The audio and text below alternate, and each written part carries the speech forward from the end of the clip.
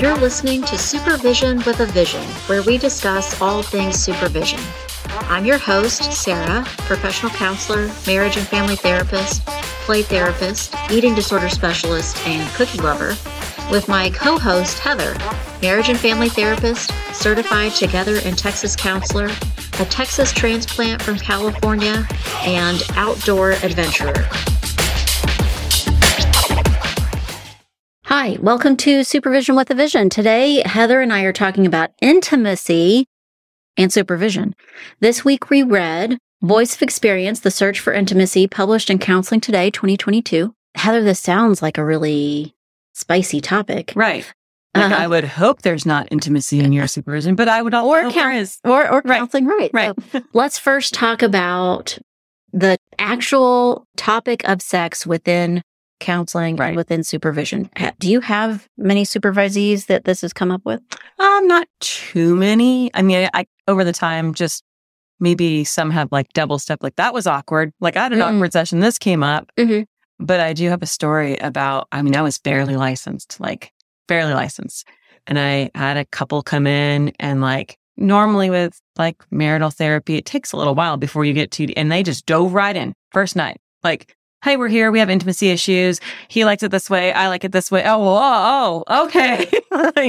Okay, great. So you were suddenly feeling very intimate with them. They didn't give you time to warm up or get to know them. Yeah. It was a deep dive very quickly. How did that end up working out? Was it a good counseling relationship? It ended up fine. Yeah. It was just, I think they had tried other counselors and decided not to like beat around the bush. They're like, this is what we need to focus on. And they were really ready. Right. They knew what they wanted to talk about. I can think, maybe a handful of other clients. I don't know how many times sex has come up with my supervisees, but for the first chunk of my time as a counselor, I only worked with kids. Okay. So there was little to no discussion of sex. And when I started to have a few college-age kids, actually, the first thing I thought was, I don't want to work with college-age kids because they're going to want to talk about that. Right. You're like, I don't want to talk about that. But the first couple of times it happened, I thought, this is a whole new, this is like another facet of this person. Right. Probably the first one that I can remember really talking about sex with was a kid that I'd known for a while that had an eating disorder. And kids with eating disorders typically don't have a lot of hormones. It's just not their... Right. It's not their pride. Right. So it's not a big concern of theirs. But this kid was taking care of their body pretty well and pretty healthy. And so now it was of interest. And they'd kind of missed some steps in high school because they weren't thinking about it. And now they are. And now they're in college. And I thought, Right. And there's not a parent that's going to get mad at me for talking about this. Right. I can You're a college kid. We can talk about this.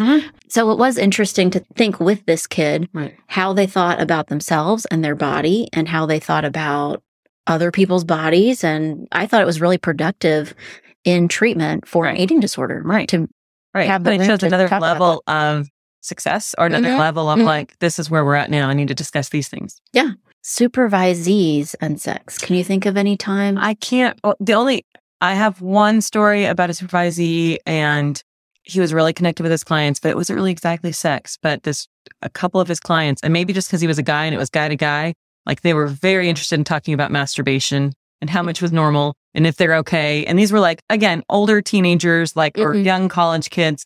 But I felt like almost for a while there, he was on a roll. Like every kid that came in to see him was like, I do this or this is, and he got to the point where he could like see it coming. Like he was like, here we go again. They're going to tell me. Right. And he's like, came up with like a spiel, like what he would say back. I feel like this would be true for me in any topic. If I felt like, wow, every kid I'm talking to wants to talk about the same thing, I'd have to stop myself and think, like, am I inviting this somehow? Why am I making this okay? Right. Or or maybe I'm drawing this conclusion and they weren't really going there, but now since I brought it up, I opened the door. Yeah.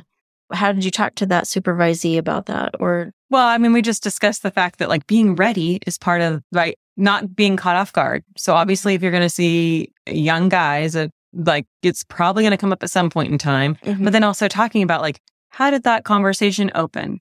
Was it, I mean, it was always different for him. One guy he swore to him that it was the best stress relief. Mhm. And while my supervisor was like, okay, but you could also go running. Like, you could also do some other thing.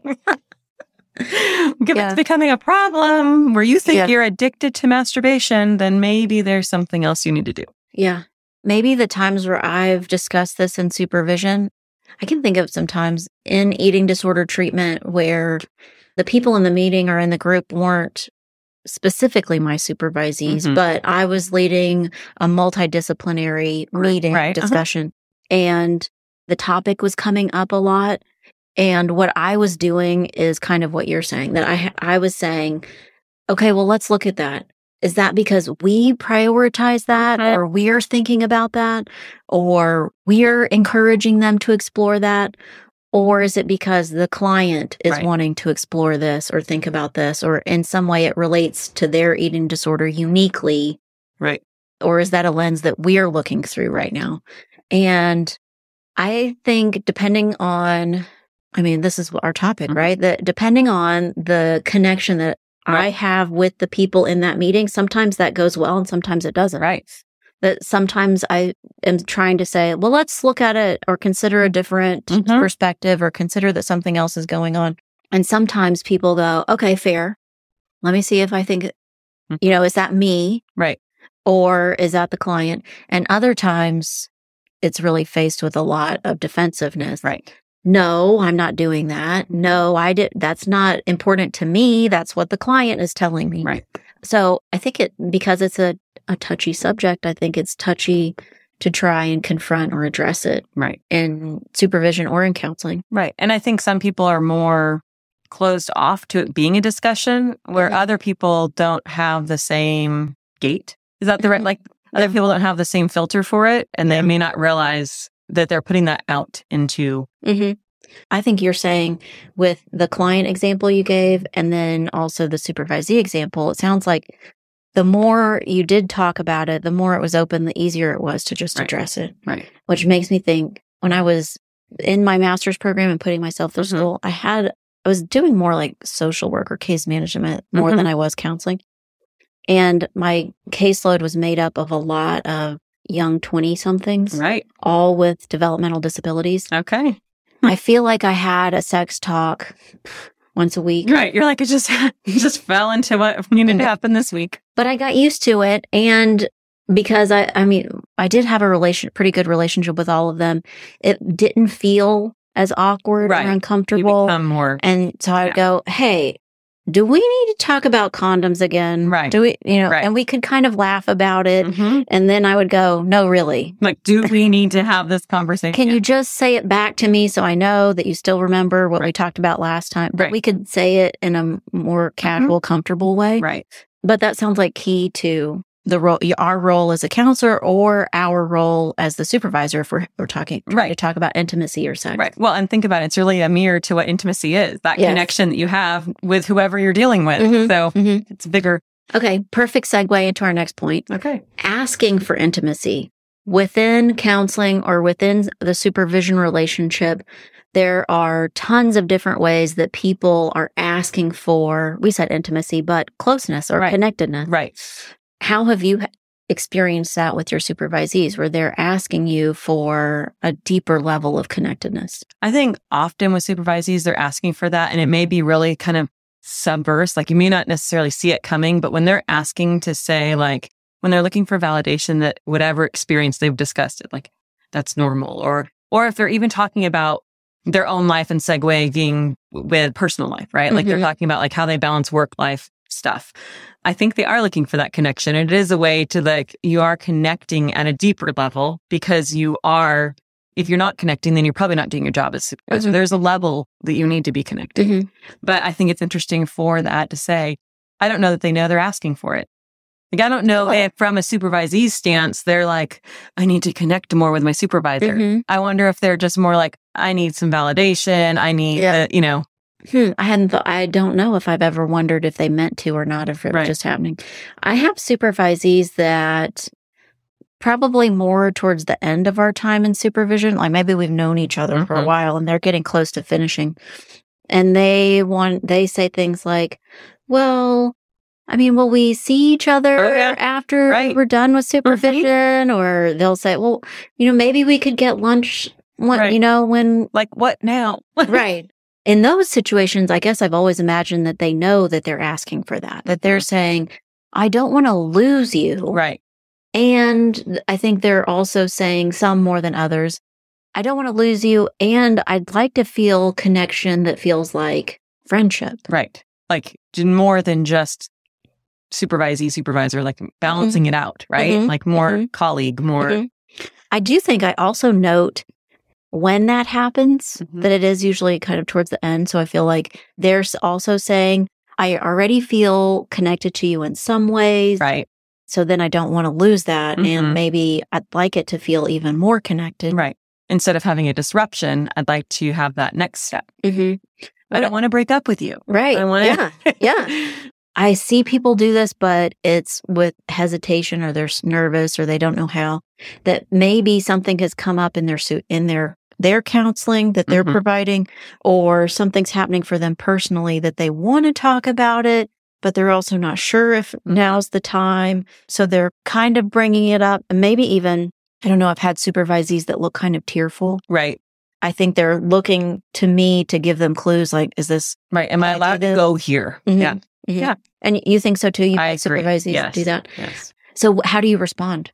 I mean, sometimes, again, it depends on the relationship, but sometimes I just give them that encouragement, like, must be really big for you, or like, just kind of ask the question, are you doubting yourself? Like, whatever the context of it is, and kind of just encourage them to go, because that to me usually says, like, there's something more. Yeah. There's behind it. I'm not going to be like, no, take that home with you. What about, like I'm saying, like, let's go to lunch. Would you go to lunch with a supervisee that you're still right in the middle of supervision with? Like, you might know them for, right, I don't know, a long time before you would you go to lunch with them? Yeah, I think I would. I can't remember. I don't have a hard and fast rule about it. Yeah, I think I had someone invite me to, what was it? It felt like a big, not just a birthday, but kind of a big occasion. Right. And I think I said no.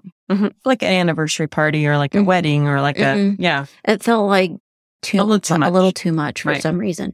I'm questioning now or thinking now, I think my thought process mirrors education. When you're in undergrad, you call your teachers professors. Right. And then in your master's program, generally you call them by their last name or professor so-and-so, something. yeah. But in a doctorate program, a lot of times you call them by their first name. And I still have maybe even one of my favorites where I would catch myself and say, Doctor, and she would say, my name is not Doctor. Right. My name is, right. Yeah.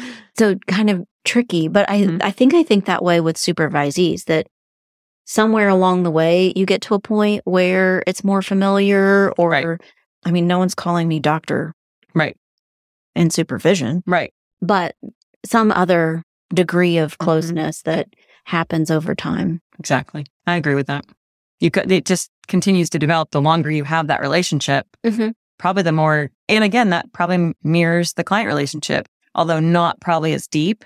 But the more you have a client relationship, there's a big difference between a client that I've seen for 6 weeks and a client that's at the 6-month mark. True. Like with kids that I know, they can tell there's a point where they realize, because we've known each other for a while, I remember their dog's name. Right. I remember their best friend's name, and they're kind of surprised. They go, wow. Oh, I told you about Luke? Yeah. Like, I can't believe you remembered whoever, the dog's name. And I'm like, yeah, sure. You told me about him. Right. So in that, markers of connectedness. Okay. So what the opposite of feeling connected or asking for connection and closeness would be feeling disconnected or feeling isolation. What are the ways that you notice that happening in supervision, or what are ways that you see it happening in counseling? I actually have a supervision story about that. I had a supervisee a few years back who worked in a clinic / day treatment kind of facility. And they just didn't have any they were so busy at work They had no connection with anyone else at work. Even though they were in a clinic setting, it was just like fast paced, go do. And they had no connection with their manager or their work supervisor. And when things would come down that like corporate had changed or something, it was just like black and white. Here's this, it's changed. And they'd be like, well, if that kind of violates privacy, I can't do sessions in the hallway, like, but it would be very much like cut off and dry. And I think that they just felt, even though they were in this big clinic setting, they were totally on their own and felt like they were just failing in every avenue because what a corporation wanted and what they knew to do as a counselor weren't mixing. Yeah. I'd have to ask my clients if they feel this way or have felt this way. But I've had supervisees that I thought they are anxious. They are thinking about what they're thinking about or thinking about what they're doing. So they're in their head. And then in session, they're not a real connection with their client. And it's not productive counseling. I think that's also an indication for a counselor. If you have a client that you've only seen once or twice and they don't come back, there's something off, right? I think I have felt this with supervisees where I feel like we are not connecting or they don't understand. I think I feel it I do have some supervisees. I actually just signed off paperwork and finished with someone who I never got to see in person. Oh, yeah.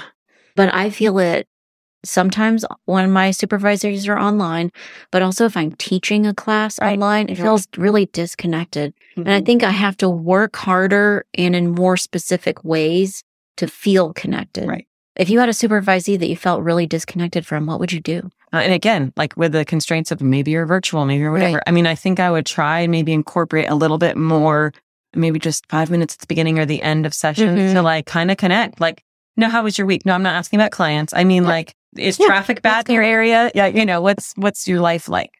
Just to kind of make those gentle steps forward to see if it really is a problem, bigger picture, or if there's other constraints that kind of are just in the way of us connecting. Yeah.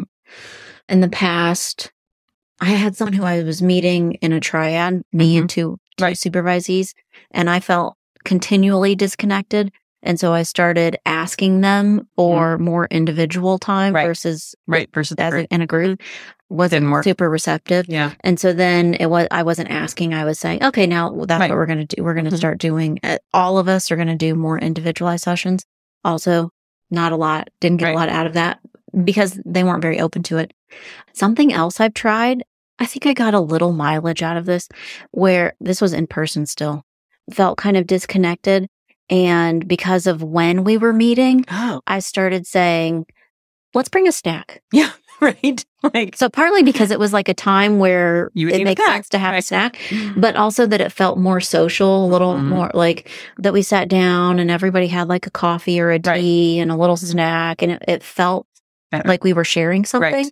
And I think that helped some. I don't know that resolves the whole thing completely.